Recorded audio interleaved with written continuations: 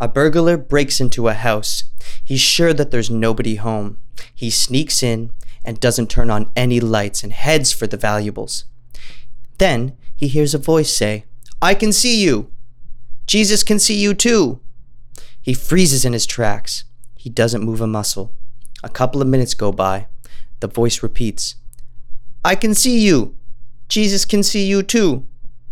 He slowly takes out his flashlight, switches it on, and looks around the room.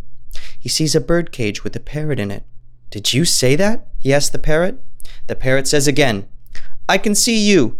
Jesus can see you too." "Ha! So what? You're just a parrot," says the burglar.